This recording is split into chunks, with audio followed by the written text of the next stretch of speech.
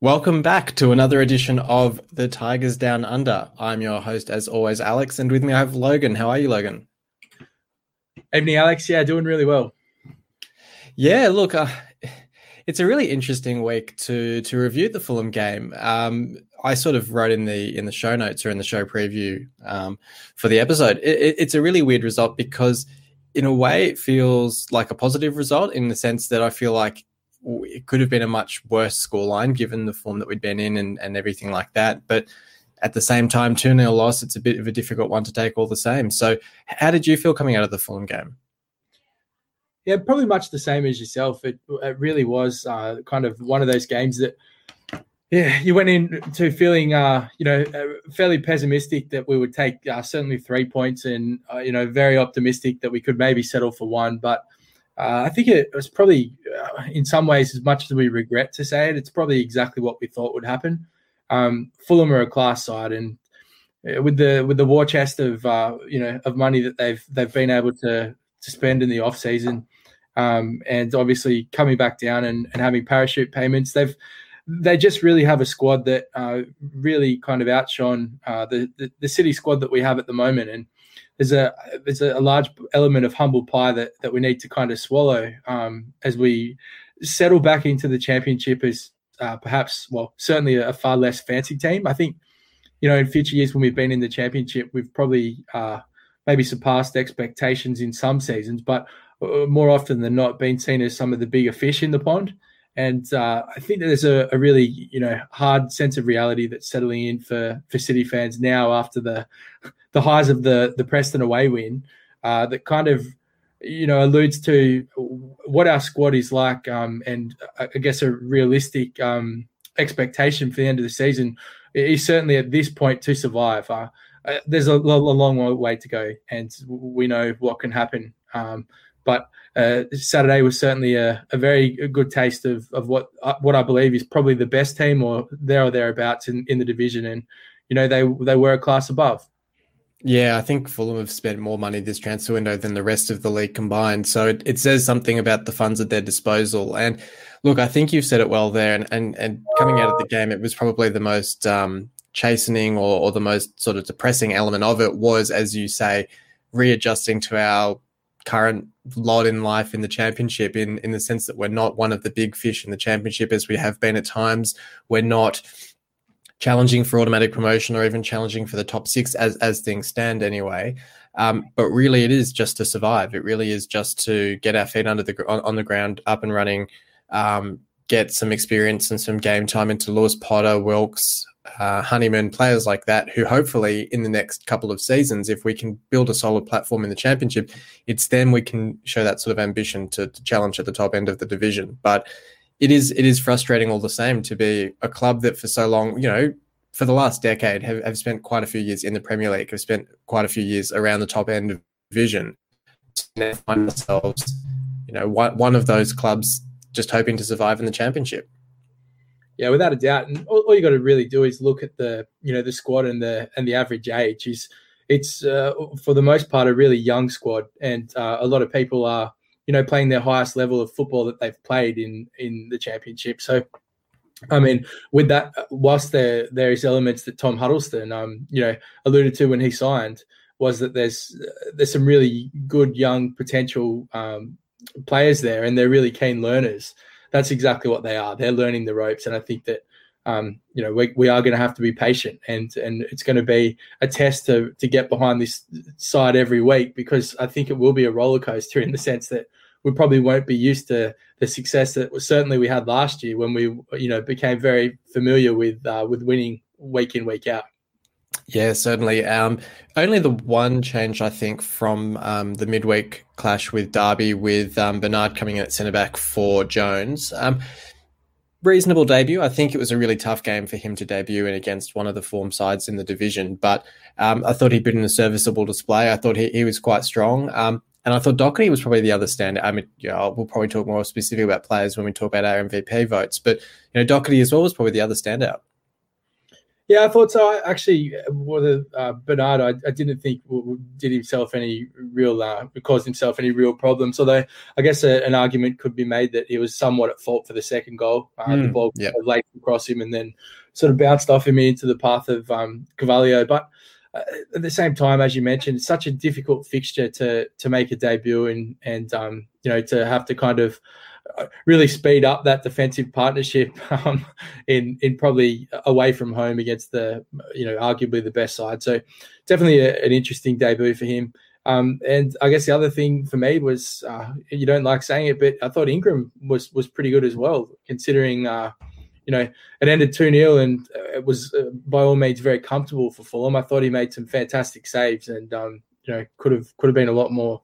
Yeah, look, I posed the question to Dan last week about whether we used the opportunity to bring Baxter in, and we it was good to see that we stuck firm with Ingram, because I think he showed in this display against Fulham that, one bad performance doesn't make him a bad keeper. And he had a fantastic season last year, and it wasn't even a bad performance against Derby. It was, a fumbled shot of the ball, which ended up in the back of the net, and was fine for the rest of the game. So it was good to see him bounce back in that sense against Fulham, and to see that McCann held his faith in Ingram as well. From McCann's point of view, are you a little bit concerned that for that first goal for Mitrovic, a set-piece goal, sort of, what was it, 2 goals against QPR as well from set pieces. Previous season, the championship as well, we showed a bit of weakness at set pieces. It seemed as if last season we'd turned the corner. We were, we'd worked on a lot of set plays ourselves in training and were able to take advantage of League One sides. Are you concerned at all that we're sort of falling susceptible to set pieces again this season, or not so much? Look, it's round 4. I think if we're going to start, becoming that nitpicky, I think it's going to be a very difficult road. The one thing that I will say is when I saw the first goal that Mitro scored in real time, it certainly looked like Greaves had been taken out, and then when you watch the replay, he kind of just collided with the full attack. Very basketball sort of screen block on Greaves. Yeah, exactly. And so I mean, if we're going to read into it, then yeah, potentially if you add that up with the goals at QPR. Where against QPR, where we really did look out of sorts defensively, I probably wouldn't put this one in the same bracket as that. But as you mentioned, that's 3 set piece goals that we've conceded. So let's hope that we're not talking about the same thing in a couple of weeks' time when we see a trend starting to develop. And then I guess the other one was Josh Magennis being caught offside a couple of times. I think I saw the stat he's been caught offside 10 times this season already, which is more than half the teams in the division. So it's an interesting stat. I don't read too much into it. I think it's him playing off the shoulder, which is what you want with a striker. You want them sort of, on another day that fine margin falls in his favour and he's through on goal and gets a goal out of it. So it's a hard one to be too critical of, but at the same time, probably something you'd want him to be a bit mindful of. Look, 10 times is, it's started to push the friendship, so to speak. And I know that that's kind of the way that Magennis plays. And, he got a lot of success from that. I think even the level of officiating in League One last year, I know there was certainly a couple of goals towards the end of the season as well, where we were like, oh, man, he was definitely offside. But, the play continued. So I think that it's definitely a frustrating one. And I think when you watch the games, and you see a striker repeatedly get caught offside, and it kind of, compromises those really good attacking build-up passages that you create, it becomes just as frustrating for the players who I'm sure are providing the service as it is. So hopefully it's something that, they can iron out. And again, is not something we're talking about in a few weeks' time. Otherwise, I fancy that Magennis may find himself, I would say off the bench. But with obviously with Wilkes to come back and with the new signing coming in, he would want to make sure that he's still contributing in a positive manner, and the fans have his blessing. Certainly, yeah. Did you want to give your 3 votes for the game? Yeah, so we've already kind of alluded to them. The 3 points for mine was definitely Ingram. I thought you touched on it briefly with Doherty. I thought he looked the most likely and worked really hard in the middle. KLP didn't have the same influence that I've expected. I thought Smith was a bit of a pest, and I probably split either of them for the 1 point. But it was just one of those games where it was so difficult to have a clear 3-2-1. We just didn't really look to to cause them too many problems across the 90 minutes. Yeah, I definitely agree with you for those. I think for me, I'm just going to give the 3 to Doherty instead of Ingram, but I'll give Ingram the 2 votes all the same. I think for me, Doherty, especially when it was still 0-0, seemed to provide us with the most threat going forward. And unlike in previous weeks where I felt like he was quite shot shy, he did seem to take it on a couple of times in this one, which was good to see. And look, on another day at 0-0, we can put the ball in the back of the net from one of those opportunities, and it's a different game. So I really liked his endeavour going forward. And then, as you say, Ingram for the 2 votes. I think he put in a terrific display. There was a lot of chances there that Fulham could have made it a much more one-sided scoreline, and he really kept us in it. And then, I think Smith had a really good game in midfield as well, and he's really proving quite capable in both Moncur and Honeyman's absence. So it's going to be a really interesting conversation when everyone's back and available to see what happens there. And let's also not forget, Alex, that we haven't seen Wilkes, we haven't seen Honeyman yet, who were definitely, if not our 2 most, definitely some of our most influential players last season. So there's still a lot of gelling that is currently taking place and needs to take place before I think even the players feel like there's that, the level of synergy that we hope to see. So it's gloom and gloom. Absolutely, and I think in a way it's been good. Derby game aside, I think it's been quite a fortunate opening set of fixtures where we probably didn't expect to get anything out of Fulham or this forthcoming game against Bournemouth, and that QPR game, QPR being one of the sides that are really tipped to be one of the sides challenging for promotion this season. I think having Honeyman, Wilkes, even Moncur out suspended at the moment, it's not panic stations yet. I think we've got our best football ahead of us. And I think if those players can get back and fit and back in the form that we saw last season, as you say, there's still a lot more to come from us as well. So, it's 4 games into the season. It's a hard game, as we've sort of said already. It's a hard game to review in the sense that, yes, it's our 3rd loss in a row. Yes, it's a 2-0 loss. It's another game without scoring, but it's hard to be too negative on it just because of all the context around it. And I guess equally you ask yourself the same question and think if we were a championship team who had got promoted into the Premier League and this was a trip, and I'll be very careful how I word this, but if you're away to Manchester City or someone like that, which, you can draw comparisons as far as the championship goes with Fulham, would we be disappointed? And I think that the sooner we come to terms with the reality of the squad we've got, there are some really big away days and some really stern tests with some quality players in the championship that just don't exist in League One. And so once we accept that, I think it's far more easier to digest that these trips to the big clubs are going to be difficult to get things from. And we need to make sure that those competitive, bottom games are the ones where we really show our teeth. Absolutely. And another player potentially to come into the side is the signing that you alluded to just before, which is Tyler Smith, who's supposedly coming in from Sheffield United. My understanding, my sense of it is, I guess it's either going to be a loan with an option to buy, or it's going to be that he'll be released by Sheffield United to get around the fact that we can't pay a fee. Scored 7 in 23 for Swindon last season in League One. By all accounts, he's sort of quite a different striker to what we have in Magennis and Eves. He's sort of off the shoulder, quite pacey, gets in behind. So, he offers something different. I think we've sort of said previously that, at least personally, my biggest concern is probably down back and probably wanting to get in a more experienced centre-back. So I'd have probably rather that we go for that or focus on that rather than another forward option. But in saying that, we haven't scored in the last 3 games. It's probably worth bringing something in just to give us something a bit different up forward as well. Absolutely. I think that the more attacking options that we do have, and particularly different stylistic attacking options that we can create is going to be helpful. Again, I don't want to jump the gun, but just thinking about the signing of Tom Huddleston now, and I know he's only featured briefly, but from all reports, even he said, I need a few games to get me up to speed. But when he has played, he does just look to be that, that extra clinical piece on the ball that really settles us. And I think that if we end up changing our shape to suit Tom Huddleston, that also may provide, that little bit of extra coverage for those defenders. And I think that'll provide a lot of support for working out our most effective defensive pairing and how they play. So there's still so much to learn, and it's been such a rapid paced start to the season. As you said, we've had some very, very difficult fixtures, and it's such a different puzzle to solve for McCann. So without the doom and gloom, I'm really interested to see how Grant McCann, develops his strategic thinking and how we end up playing and how different that will be from what we saw last season when we featured in League One.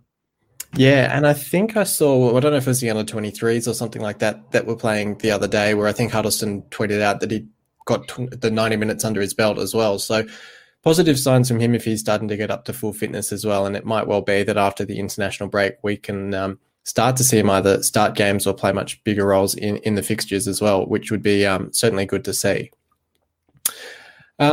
Okay, well, let's move on then. It's our triple flashback feature, back for another week. We did tweet out just before the episode started to let everyone know what the theme for this week is. And the transfer window does close at the end of this month, so we thought we'd go for transfer-themed clues or themes for this week and for our next episode as well. So for this week, Logan, the question is, can you name the the players that have attracted the 3 highest fees for City? We're talking outgoings that we've sold on? Yes, that we've sold, yeah. Okay.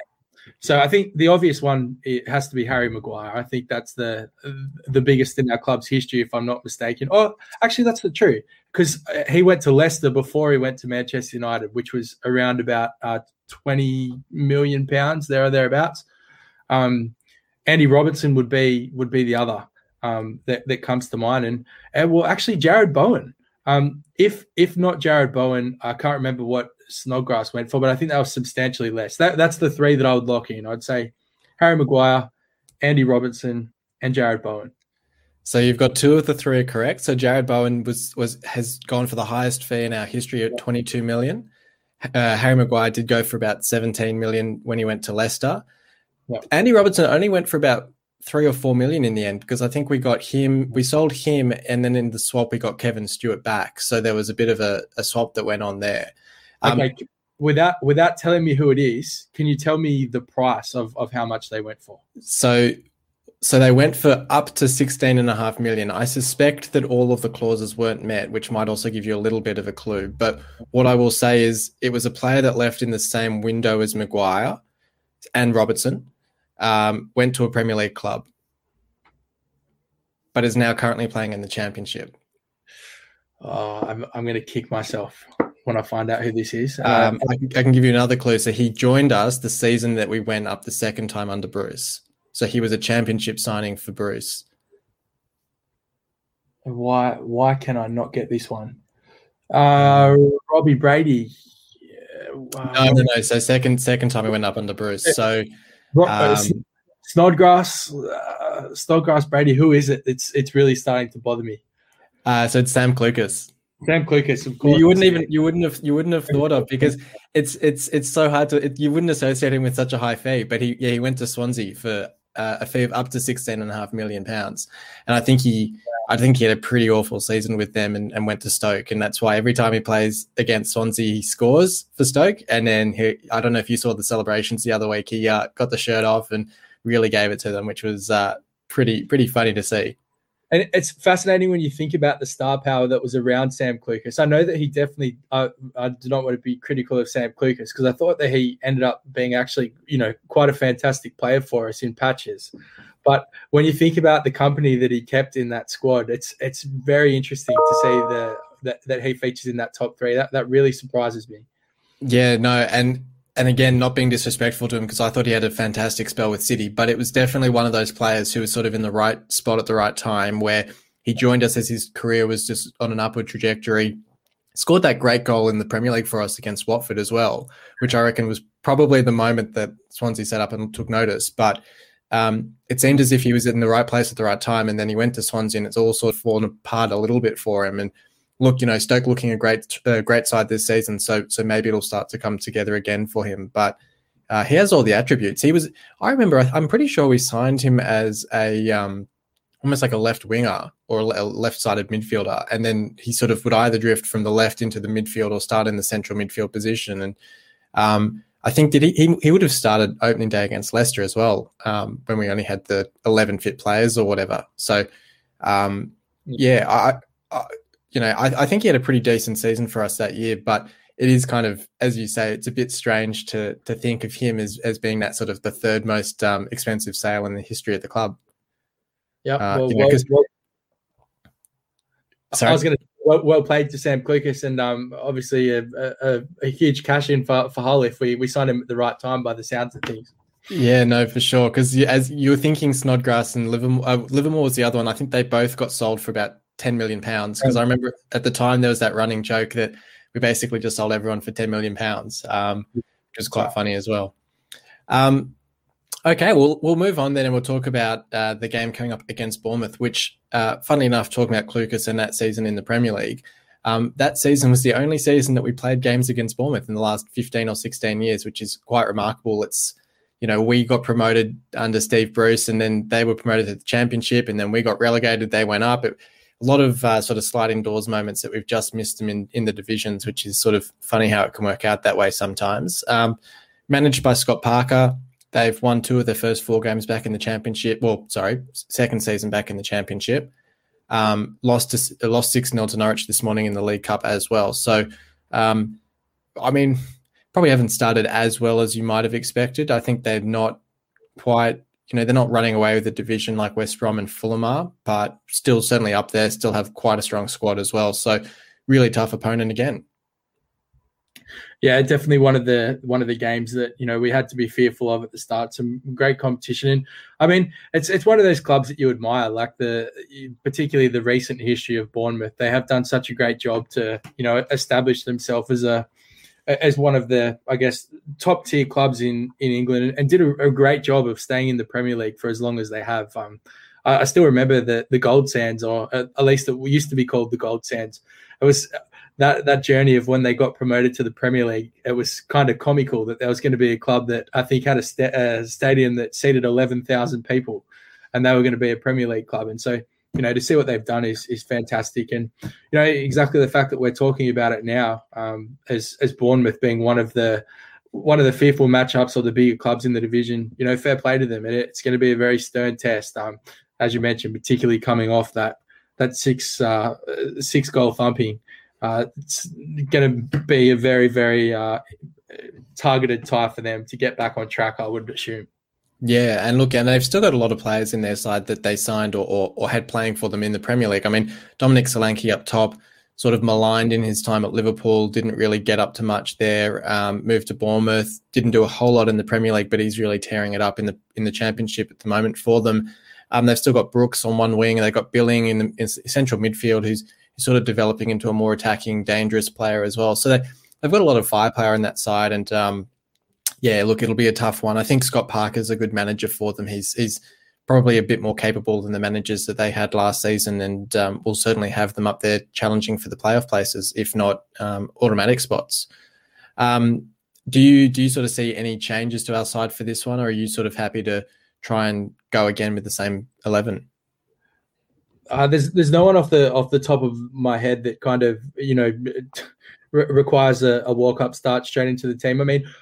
It'd be interesting to see. Huddlestone's probably the question mark is how much of a role will he play? I wouldn't expect to see him start, but I do expect him to probably get some minutes. I think that playing a club of the likes of Bournemouth, his experience would be invaluable out there, particularly seeing what we're coming off of the back of Fulham. So I guess it's probably a case for him to find his way into the team somewhere. But I assume we would also get Moncur back from the suspension. Ooh. I think it was a 3 game, so it might be actually the game after this one. Yeah, that's right. So assuming he's not fit, there's not too much that we'll see except maybe Randall Williams injured, I believe. That's true.